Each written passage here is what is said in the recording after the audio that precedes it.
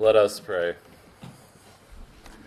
Heavenly Father, help us to remember that there are many reasons for us to hope, both those things that you have worked in the history of the world and in our lives. Remind us of your faithfulness and your good purpose to finally bring us to your heavenly kingdom. Pray that we would keep our eyes focused on these good things and not lose hope, but praise you always. Let the words of my mouth and the meditation of our hearts be always acceptable in thy sight, O Lord, our strength and our Redeemer. Amen. Please be seated.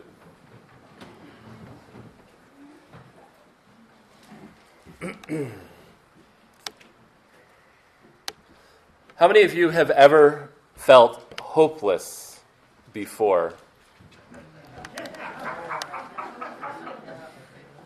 I know we're not a super interactive congregation during sermons, and that's perfectly fine, but I saw at least two of you raise your hands, so at least two of you are honest.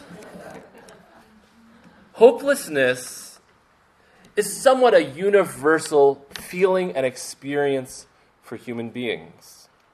Whether it be from just feeling lonely and feeling overwhelmed by whatever your situation is and not knowing who you can call and just feeling like, I don't have the answers and I don't know anybody who can give me the answers.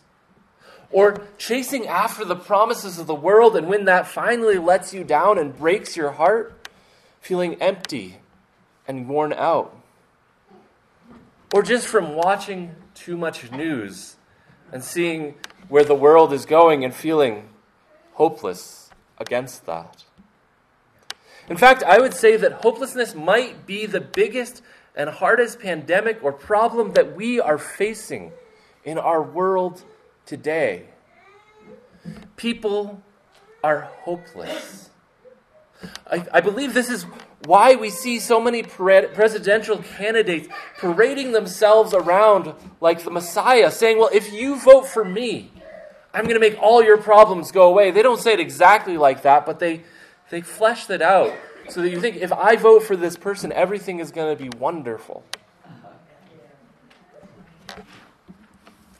I believe this hopelessness is why we see so many young people becoming violent or addicted to drugs, because after chasing after all the things that the world has said, this will give you hope and make your life better, and they realize it doesn't. They become hopeless and try to numb that pain away. Where there is no hope, in these things, when these people place their hope in the world, it will fail them. And we will face such times ourselves. But my friends, the world has not changed a whole lot in the 3,000 years since David wrote Psalm 139 that we prayed this morning. Now, it takes a while for us to realize that David is struggling with something. It doesn't get till verse 4 that he actually brings out his complaint. Instead, it starts at an interesting place. It starts with verse 1 and 2, where David writes, I give thanks, O Lord, with my whole heart. Before the gods I sing your praise. I bow down towards your holy temple and give thanks to your name for your steadfast love and your faithfulness. For you have exalted above all things your name and your world. This is an interesting statement, right? And as I said, if you just read this, you'd think that this was a song of praise and joy. But then as you read on, we realize, no, there's something else going on. But David starts at a point of praise. He doesn't start by listing out all of his complaints, but he starts by recognizing who God is and what he has done in the world. First, God has revealed himself to his people. In the Old Testament, it was by revealing himself to his people as Lord or as Yahweh, revealing his holy name to his people. And to us, now in the new covenant, he has revealed himself through his Son, Jesus Christ, who is our Lord. But if you think about the fact that God reveals himself to people, this is an amazing thing. We tend to trivialize God and just, think, oh, God is this or God is that, and make this construct and not realize how big God is. Think for a moment about the universe. Just read about it later today if you're bored.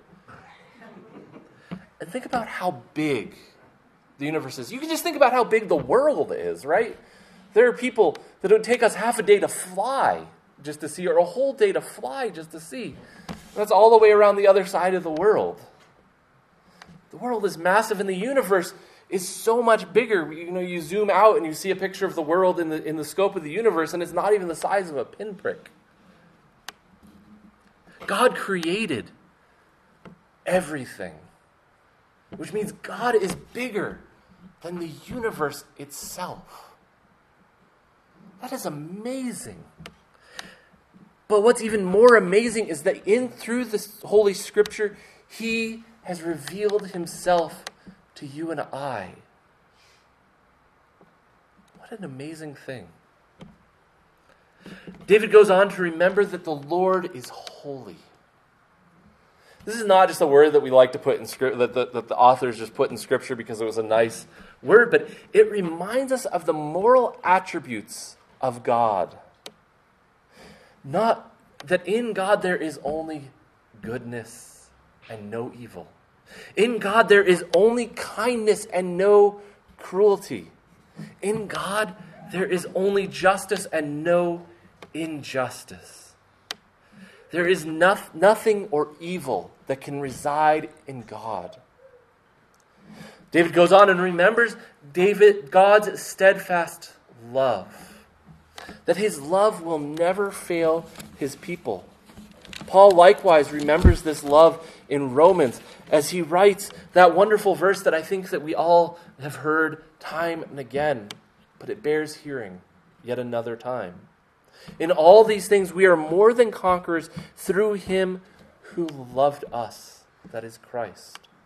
For I am sure that neither death nor life, nor angels, nor rulers, nor things present, nor things to come, nor powers, nor heights, nor depths, nor anything else in all of creation will be able to separate us from the love of God in Christ Jesus, our Lord. My friends, His love endures forever. His love is steadfast. It will not fail you. And David knows this with his whole heart. This doesn't just mean his center of emotion, but for those in his time and place, it meant his whole being, and in fact what we would often refer to as the mind. He understands that God loves him, that God cares for him, that God has revealed Himself to him. And this is what his whole being does.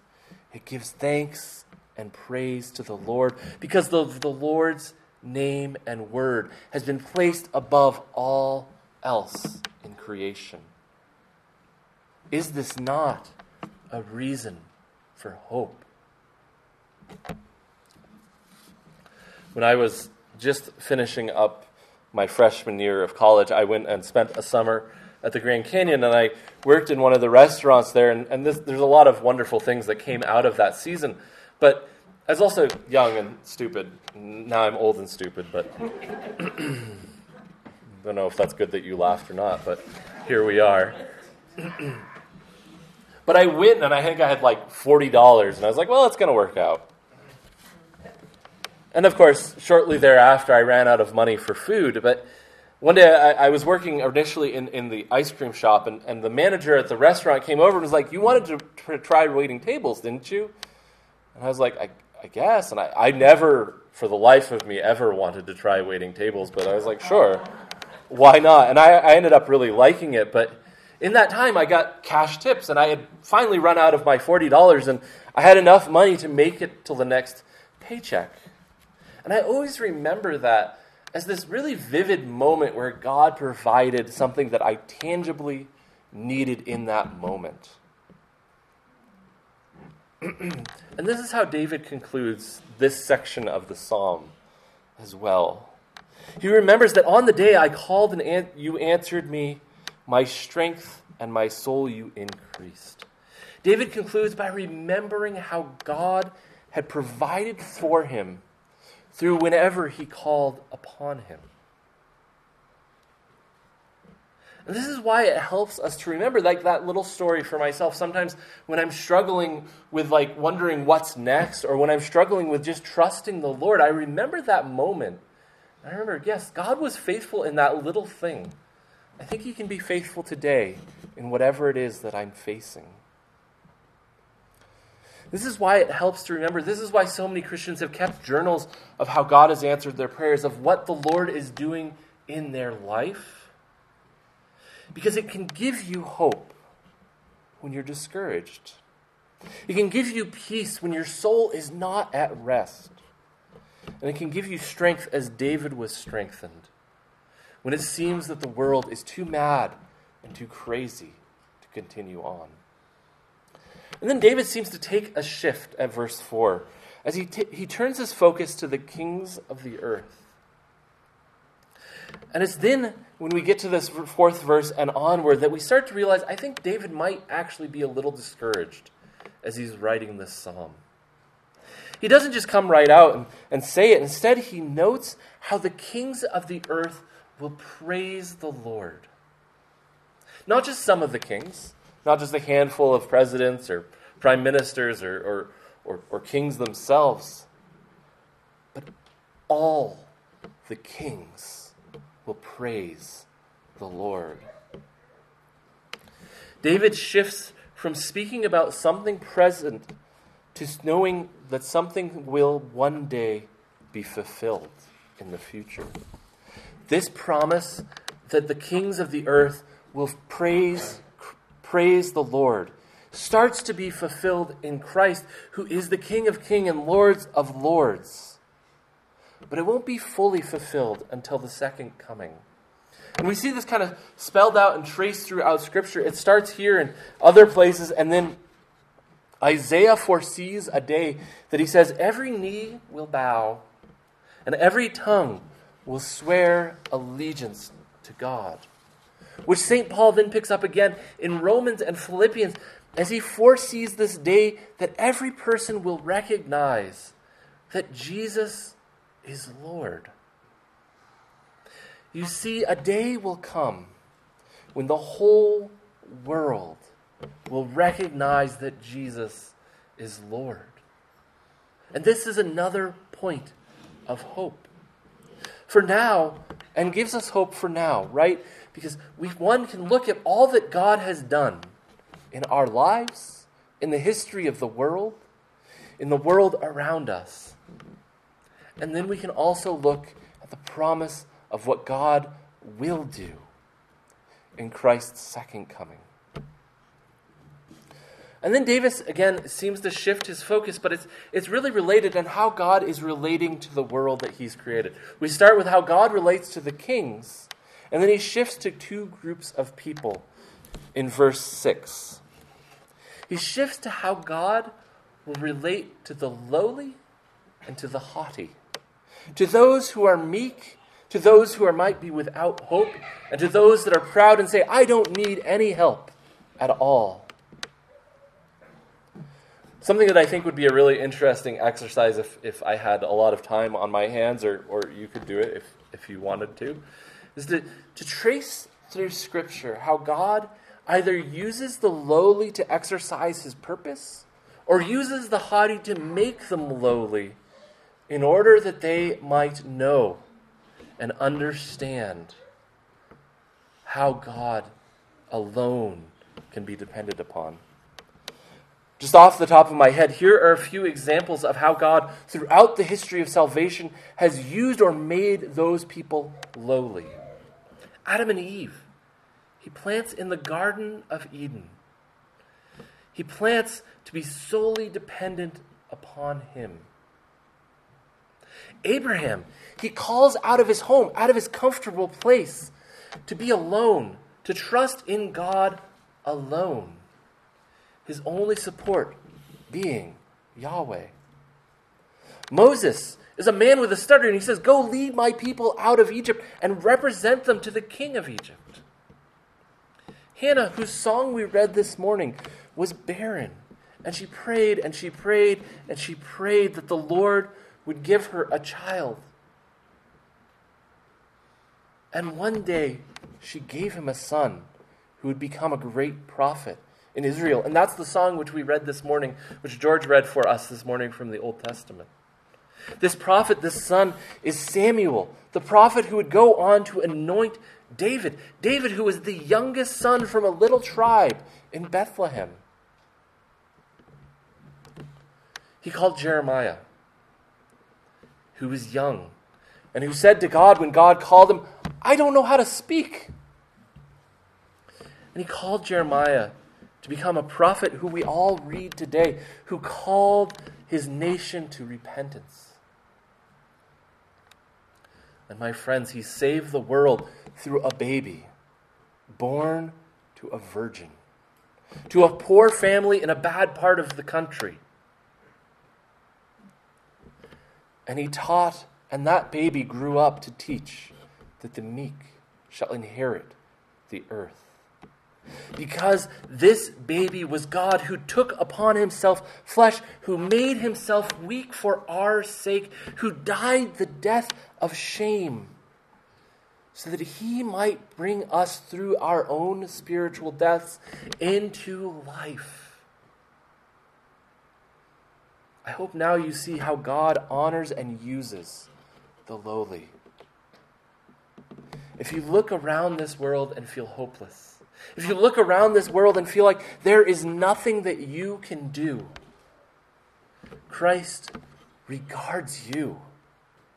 If you feel weak, as though you have no strength, as though you can bring nothing to the table, Christ is with you. But if you came here this morning feeling full of yourself, feeling like you don't need Jesus, like you don't need any help at all, well, at least Ted didn't. David tells you one thing. The Lord observes you from far away. My friends, pray that you would learn to have a humble and lowly heart, so that you will know what trusting in him is. Because this trusting in him is our hope in this world. Finally, verses 7 and 8 end out our psalm, and it's another shift in focus. And we get to the truth of the matter. We go from a remembrance of what the Lord has done to an active what David is planning to do right now. And he writes, "Though I walk in the midst of trouble, you preserve my life. You stretch out your hand against the wrath of my enemies, and your right hand delivers me." The Lord will, now looking forward, fulfill his purpose for me. Your steadfast love, O Lord, endures forever. You do not forsake the works of your hands. You see, now we learn that David is certainly facing some sort of hardship, some sort of discouragement, just as you and I so often face. But he remembers this promise that the Lord will see him through. He remembers all that God has done and all that God has promised he will do, so that in remembering this, he will see him through his trouble.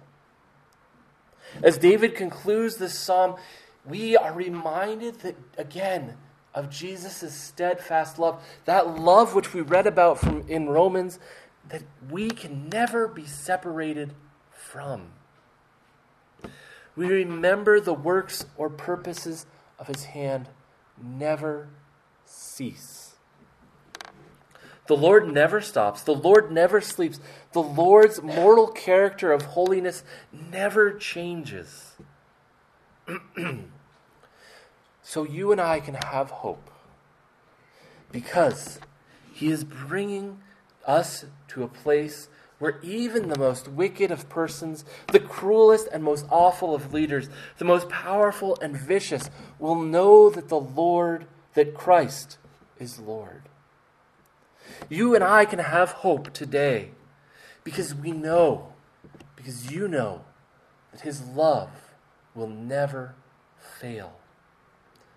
You and I can have hope today because his purpose, his ends, always benefits his people.